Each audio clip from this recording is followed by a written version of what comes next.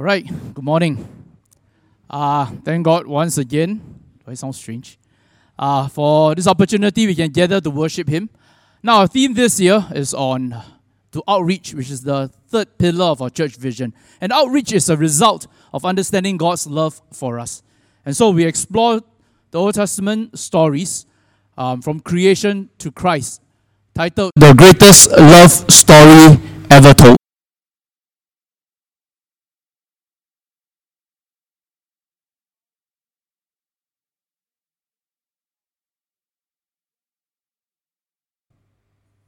Soon her father left. She was shunted off to live with her aunt, who then died of AIDS. At 10 years old, she finally moved to the US to be reunited with her mother. And she had great hopes for her new life in the States, leaving behind all the pain and brokenness. She even imagined her parents getting back together. But at this time, her mother had remarried and had just given birth to a baby. Her dad lived with another woman in another state. And so, Farah's life in the US turned out to be a journey of tears. In school, a security guard had his eye on her. He would walk her home every day.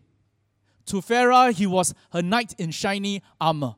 But in reality, he was a 36-year-old sexual predator who was bent on having sexual relationships with a 12-year-old girl. Her mother discovered it. They had a big argument, and she was shipped off to live with her father. Now, in her pain and brokenness, she shared with her father all the sexual abuse she has experienced in the past. And it triggered a new cycle of abuse. This time, at the hands of her own father. She lost her will to live. And you think if, like a young woman like Farah, with the brokenness she has experienced in the past, what hope does she have for her future? Jacob Koshi was born in Singapore, and he has only one desire in life, one ambition, and that is to be successful. So he ended up running a gambling den, selling drugs, and he became the head of an international smuggling ring. In the 80s, he was arrested and thrown in prison. It was beyond his endurance because all his ambition, his drive, his desire were all locked away with him in one tiny cell. For somebody like Koshi, who have committed crimes and hurt so many people, with a past like that, what hope can he have with regards to his future? In the 90s, Beckett Cook was a successful gay fashion designer in Hollywood. And so he has a lot of friends, famous actors and actresses. He would travel all around the world to nice places with those fashion magazines because he designed the photo-taking sets for them. One day, while having in a party in Paris, he was suddenly overwhelmed by a sense of emptiness. He thought, I already have everything I want in life. Success, money, fame. I know all these famous people, but why do I feel this sense of emptiness? He said, I didn't think of turning to God because I was a gay man and I knew that option was off the table. For someone like Cook, successful, able to achieve whatever he wants, but yet feel this sense of emptiness, what hope does he have when he looks at his future? And that is what I would like us to consider today. Maybe in our past, there's something that holds us in bondage. Some brokenness, something we did wrongly, disappointed others, disappointed ourselves, hurt other people.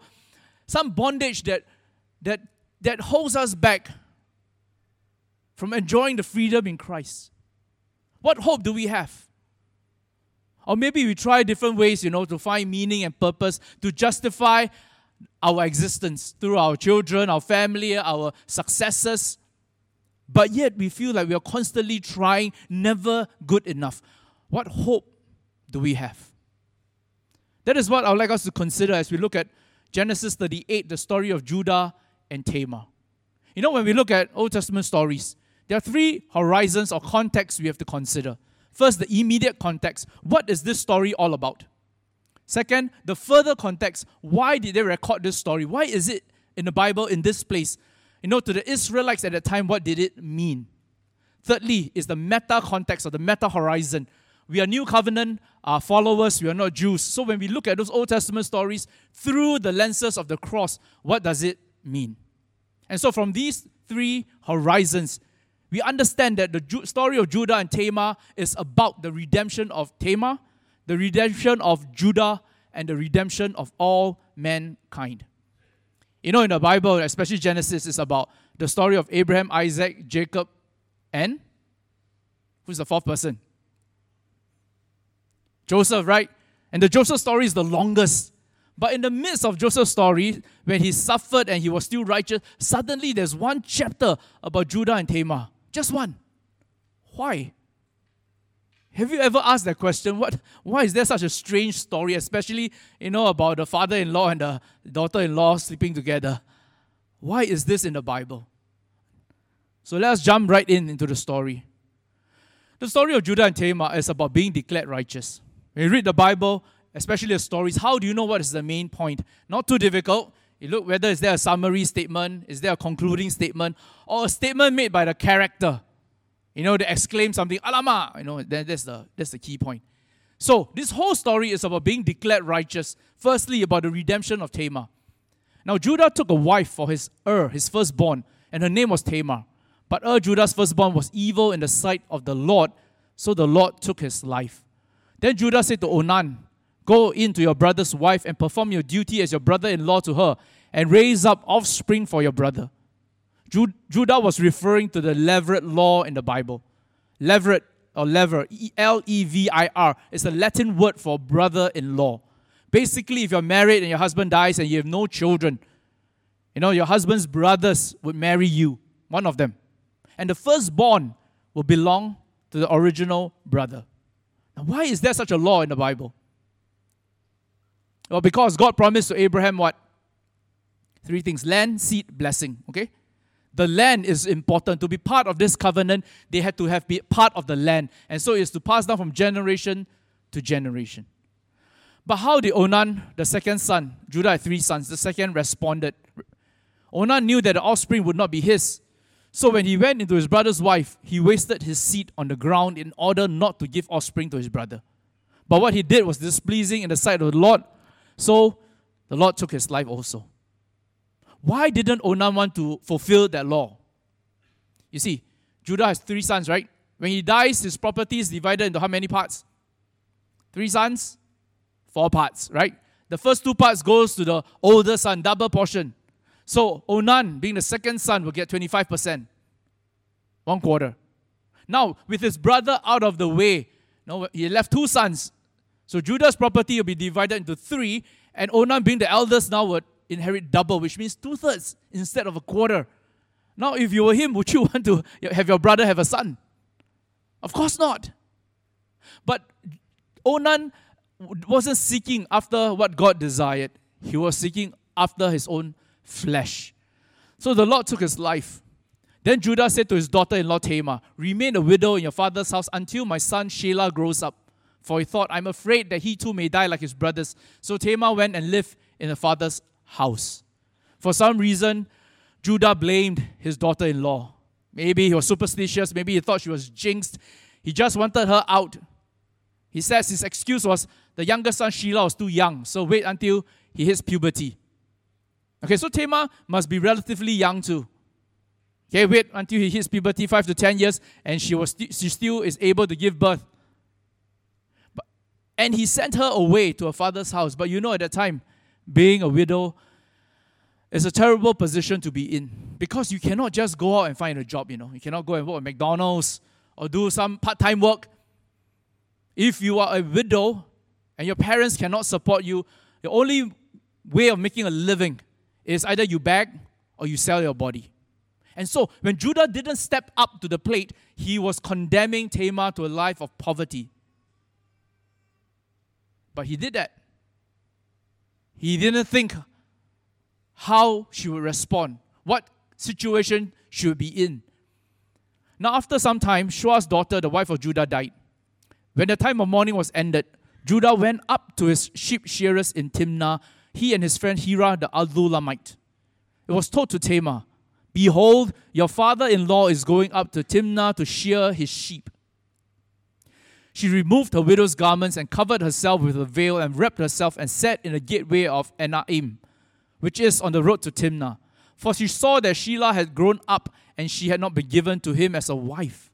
She realized that Judah didn't have any intentions for her to marry Shelah. And so she was very decisive. Removed, covered, wrapped, set. Notice her whole plan, what was it contingent on? Her plan was contingent on the fact that Judah would randomly sleep with a prostitute he meet on the street. Correct? How does she know it will succeed? The plan will succeed. Well, that's because that is who Judah is. And so it succeeded. She sat by the road. Judah came by. He thought she was a harlot, for she had covered her face. So he turned aside to her by the road and said, Here now, let me come in to you. For he did not know she was his daughter-in-law. She said, What will you give me that you may come in to me? He said, Therefore I will send you a young goat from the flock. She said, Moreover, will you give a pledge until you send it? He said, What pledge shall I give to you? She said, Your seal and your cord and your staff that is in your hand. So he gave them to her and went in to her, and she was conceived by him. Now, what is this seal, cord, and staff? They were important personal belongings. Okay, when they have agreement with others or they go into a contract, they will use the seal and chop. Confirm. I made this agreement. It's like today your iPhone, Imagine you go for lunch and you realize you didn't bring your wallet. Would you tell the uncle, say, Uncle, can you hold on to my iPhone first? I eat ready, later I take money, then I can pay and take my phone back. Will you do that? Of course not, right? But that's exactly what Judah did. He didn't have money, he just wanted to have sex. And so he said, okay, take my iPhone. Okay, then later he thought, I'm going to get it back, right? So it gives us a glimpse of who Judah, his character, who he was. After that, she arose and departed, removed her veil, put on her widow's garments. Judah sent a young goat by his friend, the Adullamite, to receive the pledge from the woman and to take back his things. He did not find her. He asked the man of a place, saying, Where is the temple prostitute who was by the road at Enaim? But they said, There has been no temple prostitute here. So he returned to Judah and said, I did not find her. And furthermore, the man of the place said, There has been no temple prostitute here. Then Judah said, Let her keep them, otherwise we will become a laughing stock. After all, I sent this young goat, but I did not find her. What was Judah saying? He says, never mind, don't kick out such a big fuss, no lao kui, no face. Can you imagine if his friends, the neighbors hear about it, say, what? You gave your iPhone to a prostitute? He says, no, it's okay, just let her have it. But friends, this gives us an insight to the man, Judah, who pursued the pleasures and desires of his flesh more than he was concerned about his own reputation, his family's reputation, God's reputation. 3 months later, he heard that his daughter-in-law Tamar was pregnant. Then Judah said, Bring her out and let her burn. You see the double standards? Randomly he can have sex with a random prostitute, but when his daughter-in-law got pregnant, he only said 2 words, okay? Bring, burn. He didn't have compassion. He didn't care why she was like that. Maybe it was his fault. He just said, bring, burn. It reveals his brutality. He just wanted to get rid of her, and this was his opportunity. It was while she was being brought out that she said to her father-in-law, saying, I am with child by the man to whom these things belong. She says, please examine these and see whose signet ring and cords and stuff are these. She says, Hakana Lomi. Hakana, please recognize Lomi, who these things. The word order is switched such that the emphasis is on the person. Who? Not what, not the things, but who it belongs. She was telling Judah, recognize who you are, what you are doing. And thankfully he did. Judah recognized them, and he said, she is more righteous than I, inasmuch as I did not give to her, to my son Shelah, and he did not have relations with her again. Judah declared Tamar to be righteous. This is what it means to be justified. Justified, declared righteous means someone of authority and position and power declares us righteous. Not that we are righteous, but it's declared righteous. Did Judah say that, Tamar didn't do wrong? Her deception, her incestuous relationship is correct? Did he say that? No. He simply said that she is more righteous than I. And don't you find it interesting? The way he saw his injustice, how unjust he treated Tamar. That action was more heinous than Tamar's sexual sin. Today sometimes we think about sin. What is the worst sin you can commit? We will say, must be sexual sin, right? You have premarital sex. Or what? You have adultery? Oh, terrible, go to hell. But when it comes to injustice, being unfair to people, social justice, how we treat the migrant workers or people who are our subordinates, we say, that's a small matter. But you look at Scripture. Judah said his injustice was worse than what Tamar did. He declared her righteous. And so what's the point of the whole story? I said already, you look at the summary statement, concluding statement, or a statement made by the character, right? And right here, Judah made a statement. He said, she is more righteous than I. He declared Tamar righteous. And the whole story is about the redemption of Tamar being declared righteous. So, let me ask you, what does it mean to be righteous? We have been Christians for a long time, right? Righteous. What does it mean to be righteous? Simply, it means good performance. It's a performance report. To a student, it's your report book. At the end of the year, you show your report book. Why I should go to the next class. To us workers, it's our resume. Why I deserved a promotion or why I deserve to be hired. We prove our worthiness. But Scripture tells us we are declared righteous. We don't earn our righteousness.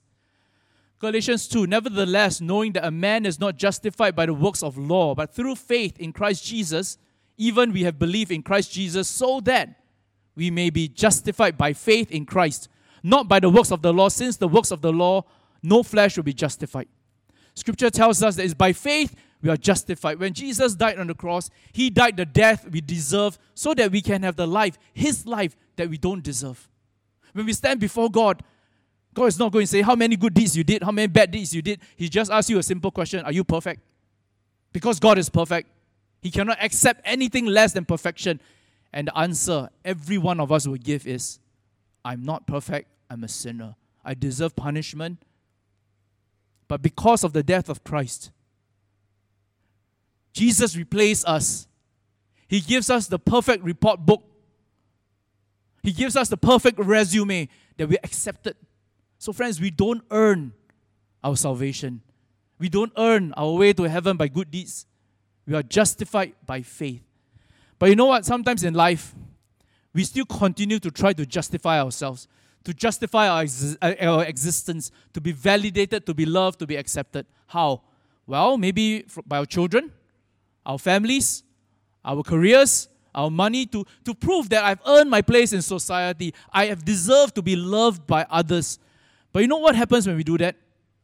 All these things that we use to justify our existence, to validate ourselves and our worth, becomes idols. Our children, we'll squeeze them, we'll control them, so much so that they have no space to grow. And when they disappoint us, we'll be devastated. Our careers, we'll continue to grab onto them to prove our worth, and we'll work hard, but you know what? It's never enough. We'll always ask ourselves, am I good enough? Have I done enough? And the answer will always be no.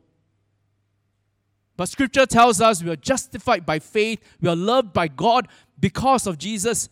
You don't need to earn your way, your place in society, to earn love and acceptance by others because you are already loved by Christ. That is what it means to be justified. When we think of, but at the same time, we try to justify ourselves. Like in the pastor's voice, I shared with you the story, the Chariots of Fire, the true story about two runners, right? Eric Liddell that we know, and the 100 meters guy, Harold Abrahams. He says, when the gun goes off, I only have 10 seconds to justify my whole existence. 10. Whereas Eric Liddell said, when I run, I experience the pleasure of God. And so we ask ourselves, when you work, you study, how you look at your family and love, are you constantly striving, feeling that it's not enough? You only have this to justify my existence. I only have work to justify my existence. Or do you say, in all these things that I do, I experience the pleasure of God? So we are not so easily disappointed. So we can forgive people. So we can forgive ourselves. No, friends, we cannot redeem our past. Sorry, we cannot change our past, but our past can be redeemed. And this whole story of Tamar and Judah is about the redemption of Tamar. Pharaoh was 19 when she was pregnant. She didn't have anywhere to go, so she walked into a church. The pastor was Jim Simbala, and Simbala said when he heard her story, he was in tears. He said, I was so angry with the men in her life. Why did they commit such evil acts? And then he told her, the most important thing to do now is to trust God, to build a relationship with Him through Christ. He will deliver you. I don't know how, but I know He will. And so Pharaoh accepted Christ. Then he thought, where is she going to live? Suddenly he recalled, not too long ago, a young man called George and his wife shared with him their plans to start a women's shelter. So he called George. George says, Jim, I don't know what to say. And Simbala said, if you don't know what to say, you want to say no, just don't say anything. And he says, well, you just send her over. We don't have any resources, but I believe God will provide. So Pharaoh went over. A year later, Simbala went to the church pastored by George.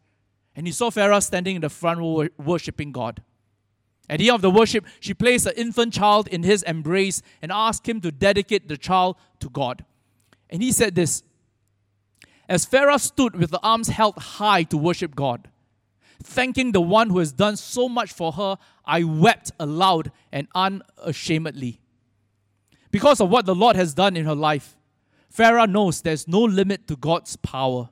She understands that He is always ready to help those who call out to Him in believing prayer. Through God's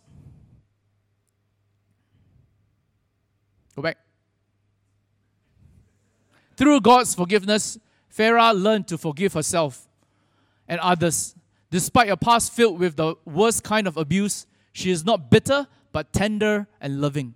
Like someone raised from the dead, she has been given a future full of hope.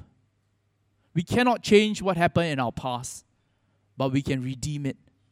Just like Joseph's brother, when Jacob, their father, died, they came to him and said, please forgive us. Now that our father is not around, don't kill us. And no, remember what Joseph said? He says, what you did was evil. You meant me harm. But God meant it for good.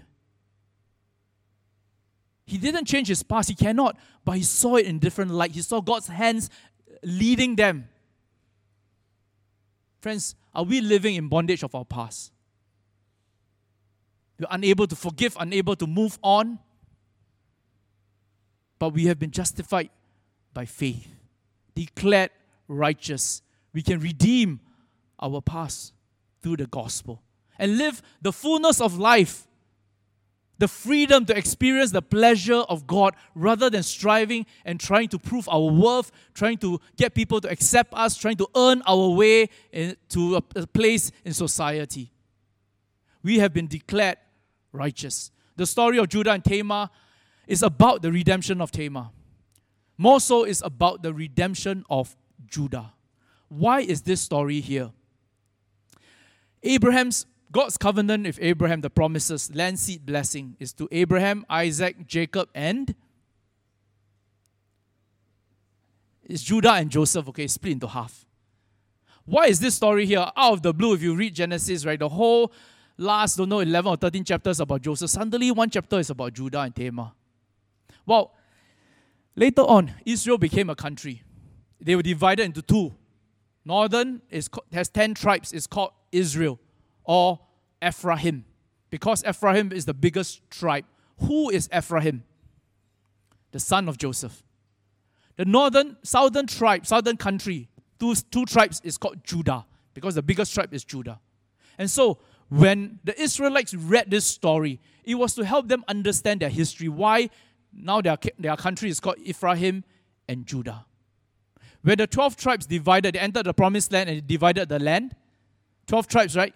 Firstly, the Levites had no land. Those who serve in full time, no land. Because God says, I am your inheritance. So left 11 tribes. There's no tribe of Joseph, right? Left 10 tribes. So where the 2 tribes come from? Joseph's sons, Ephraim and Manasseh. And so the double portion blessing actually went to Joseph. But the promise of the seed, through whom all nations will be blessed, ended up with Judah. Now, why Judah? See, the first son, Reuben, was supposed to inherit everything, right? But he fell in love with Jacob's little young concubine. They didn't consummate the relationship. But nonetheless, Reuben fell in love with her and wanted to marry her, and so he disqualified himself. The second and third son, Simeon and Levi, they were violent, brutal men. When Jacob's family first moved back to the promised land, his daughter Dinah was raped by Shechem. Okay, but Shechem wanted to marry her. So Simeon and Levi came up to him and said, okay, you can marry our sister, but all the males in your household must be circumcised. And that fool, he agreed. All of them got circumcised, and when they're still writhing in pain, Simeon and Levi came and slaughtered them all. And you know how Jacob responded? He was angry with his sons. Because at the time his family was small. If he enraged the local people, they would gang up together and maybe they would wipe them out. Notice Jacob, when his daughter was raped, he did not respond. At least not recorded in scripture. But when his life was threatened, he got mad. And so friends, when we teach scripture, let us not say, wow, let us be like Jacob.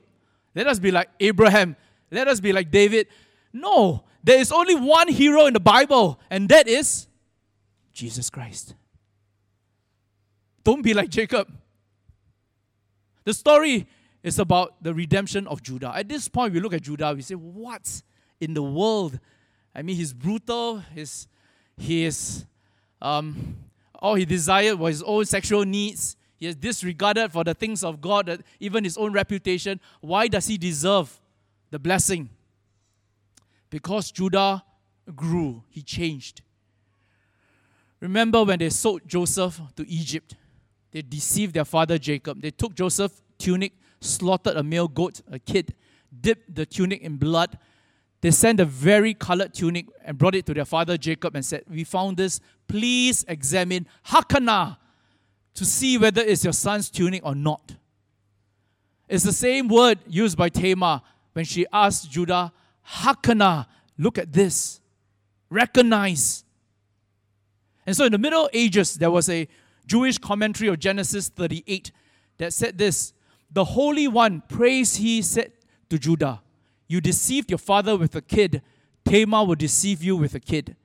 You said to your father, Hakana, by your life, Tamar will say to you, Hakana. Right here was a turning point of Judah's life. He recognized who he was, and he turned around. That is why later, when there was a famine in the land, the brothers went to Egypt to buy grain. Who was the person in charge? Joseph, their brother. They didn't recognize him, but he recognized them, so he laid a trap. Eventually, he arrested their youngest brother Benjamin, his own flesh and blood, that his mother Rachel has given birth to 2 sons, Joseph and Benjamin, right? So Benjamin was his own brother. He says, the rest of you can go back, but Benjamin will stay here as my prisoner. And you know who went up to Joseph to plead for his life? Judah. Judah approached Joseph and said, oh, my Lord, may your servant please speak a word in my Lord's ears. Do not be angry with your servant, for you are equal to Pharaoh. Now therefore, please let your servant remain instead of the lad, a slave to my Lord. Let the lad, Benjamin, go up with his brothers. For how shall I go up to my father if the lad is not with me? For fear that I'll see the evil that will overtake my father. Judah had promised his father, Jacob, that he will bring Benjamin back. So he's telling Joseph, if now I go back alone without my brother, my father will die of grief. He said, take me instead. Here was a man who once, because of his own interests, was willing to sacrifice the life of his brother Joseph. But now, for the life of his brother Benjamin, he was willing to sacrifice his own life. The story of Judah and Tamar is about the redemption of Tamar. More so is about the redemption of Judah. Jacob Koshi, when he was incarcerated, he would smuggle those tobacco leaves into his cell. Then he would take the pages from the Gideon Bible, wrap up into a cigarette, and smoke. Once he lit a cigarette and fell asleep. When he woke up, the whole cigarette was burnt, and there was just a charred piece of paper left. He read it, and it says, Saul, Saul, why are you persecuting me? Out of curiosity, he got a new Bible and read it. It's about the salvation of Apostle Paul, who once killed Christians, persecuted them. But Jesus appeared to him. Saul got converted, and he became an apostle greatly used by God and wrote 13 of the New Testament books. Now, firstly, Saul and Paul is the same name. Some people say before conversion he's called Saul, after he became Paul. That's not it, okay? Saul was his Jewish name. Paul was his Greek name. So he didn't change name. But when Jacob Koshi read this story, he said he realized that if God could help someone like Saul, God could help him too. He accepted Christ. Later, when he was released, he became a pastor, and God used him greatly. Now, of course, I skip over his whole story. It's not so simplistic. But my point is, even somebody like Jacob Koshi, who used to run a gambling den, a smuggling ring, who is a criminal and has hurt so many people, he still can have hope because of the gospel. Friends, we cannot change our past, but it can be redeemed. No matter what you've done in your past, what has happened, we are able to move on, have hope, and have abundant life because of what Christ has done. He, through his death, declared us righteous. You have the perfect resume, you have the perfect report book because of Jesus Christ. What is holding you back?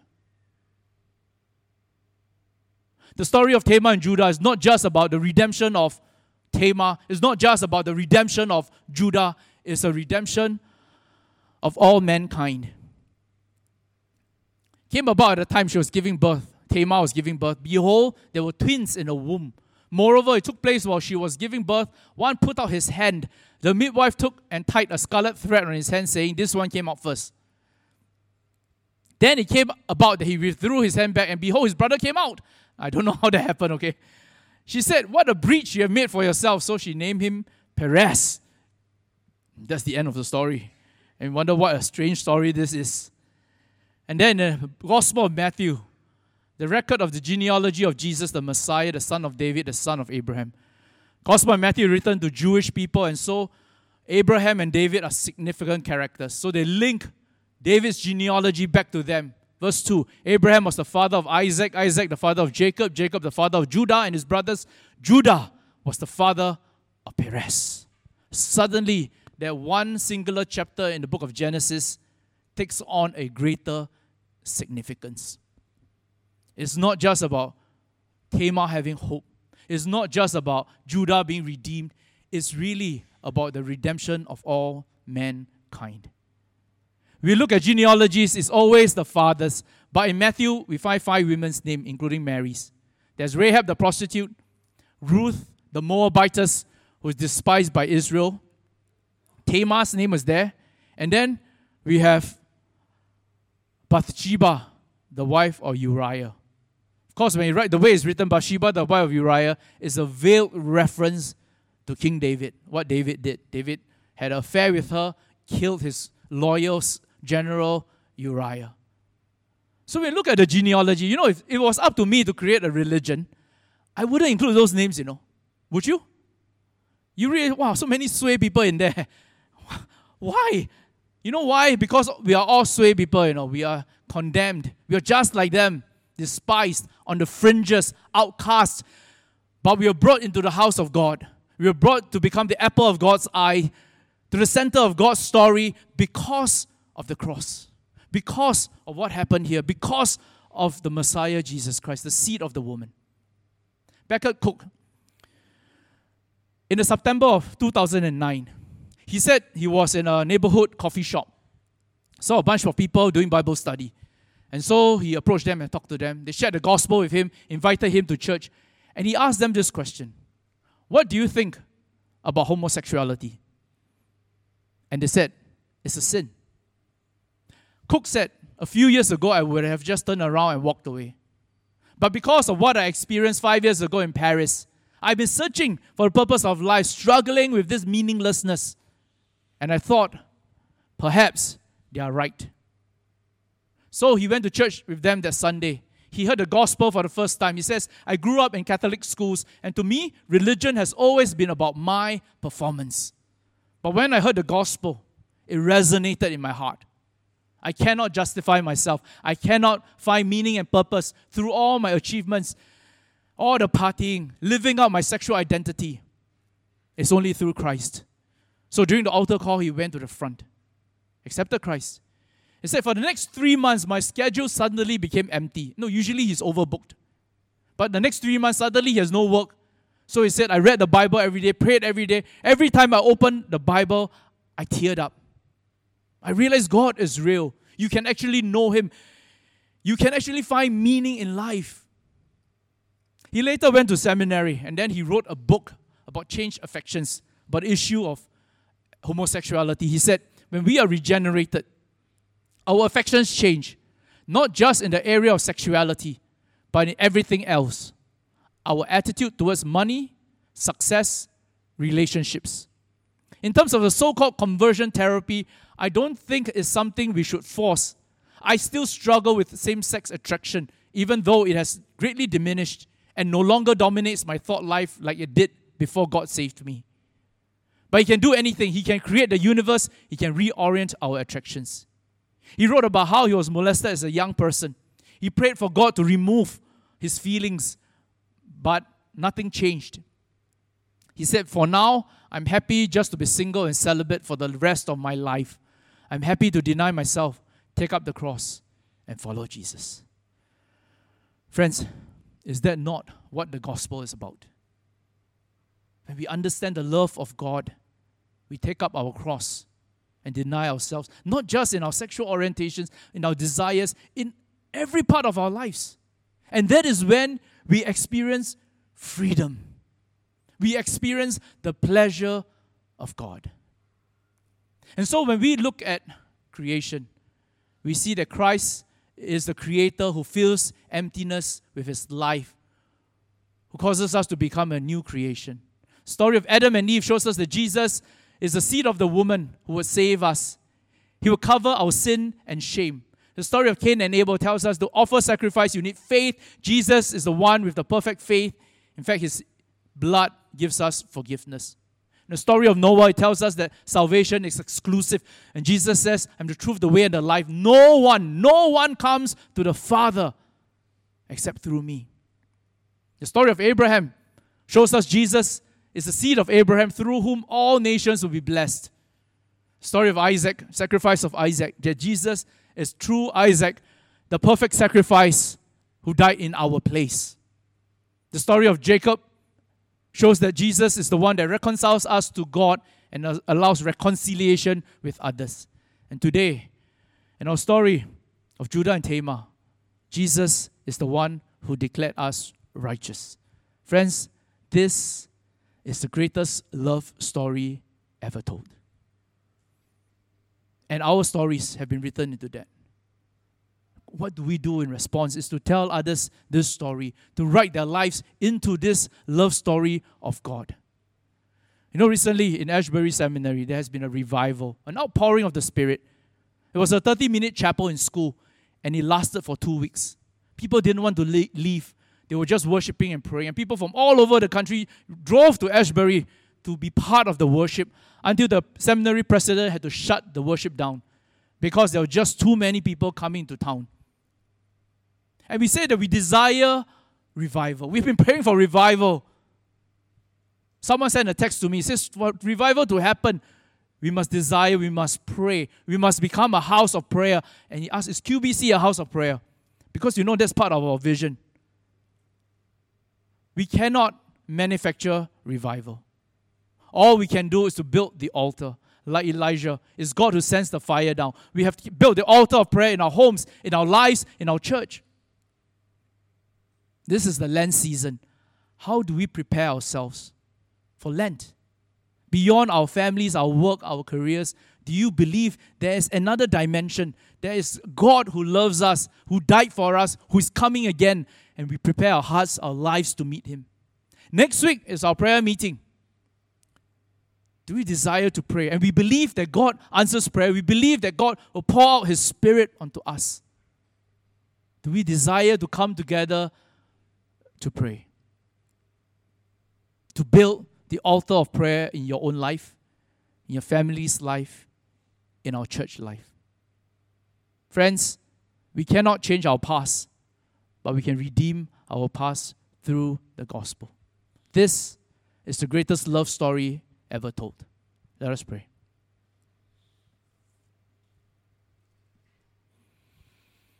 Even as the worship team leads us, I want us to respond to God in prayer. Perhaps there's someone in our midst that you haven't trusted Christ.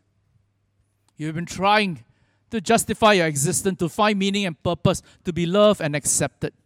The only way is through Jesus. And if you believe you are a sinner and you want to know Christ, you want Him to fill your life, I want to give you an opportunity to respond. In your seats, with heads bowed, eyes closed, you raise your hand and say, God, this is what I want. Is there anyone in our midst? Perhaps you've been coming to put it down after you raise. Is there somebody in our midst that you want to take this opportunity to respond to the gospel and says, God, I want to accept you. Accept you into my life. Is there anybody like that? Just raise your hands and then put it down. Maybe it's your first time listening to the gospel, or you've been in church for a while, but you haven't made the decision. You haven't responded to the gospel. This is your opportunity to experience life that is truly life. To surrender your dreams to God and allow Him to give you freedom and experience His pleasure. Is there somebody like that? I want to give you an opportunity of a lifetime to respond. After put up, please put it down. For the rest of us, we say we want to respond to God, to commit to a life of prayer, to truly believe in revival, to pray for revival. You respond and commit to God so that you can be freed from your past. Say yes to God.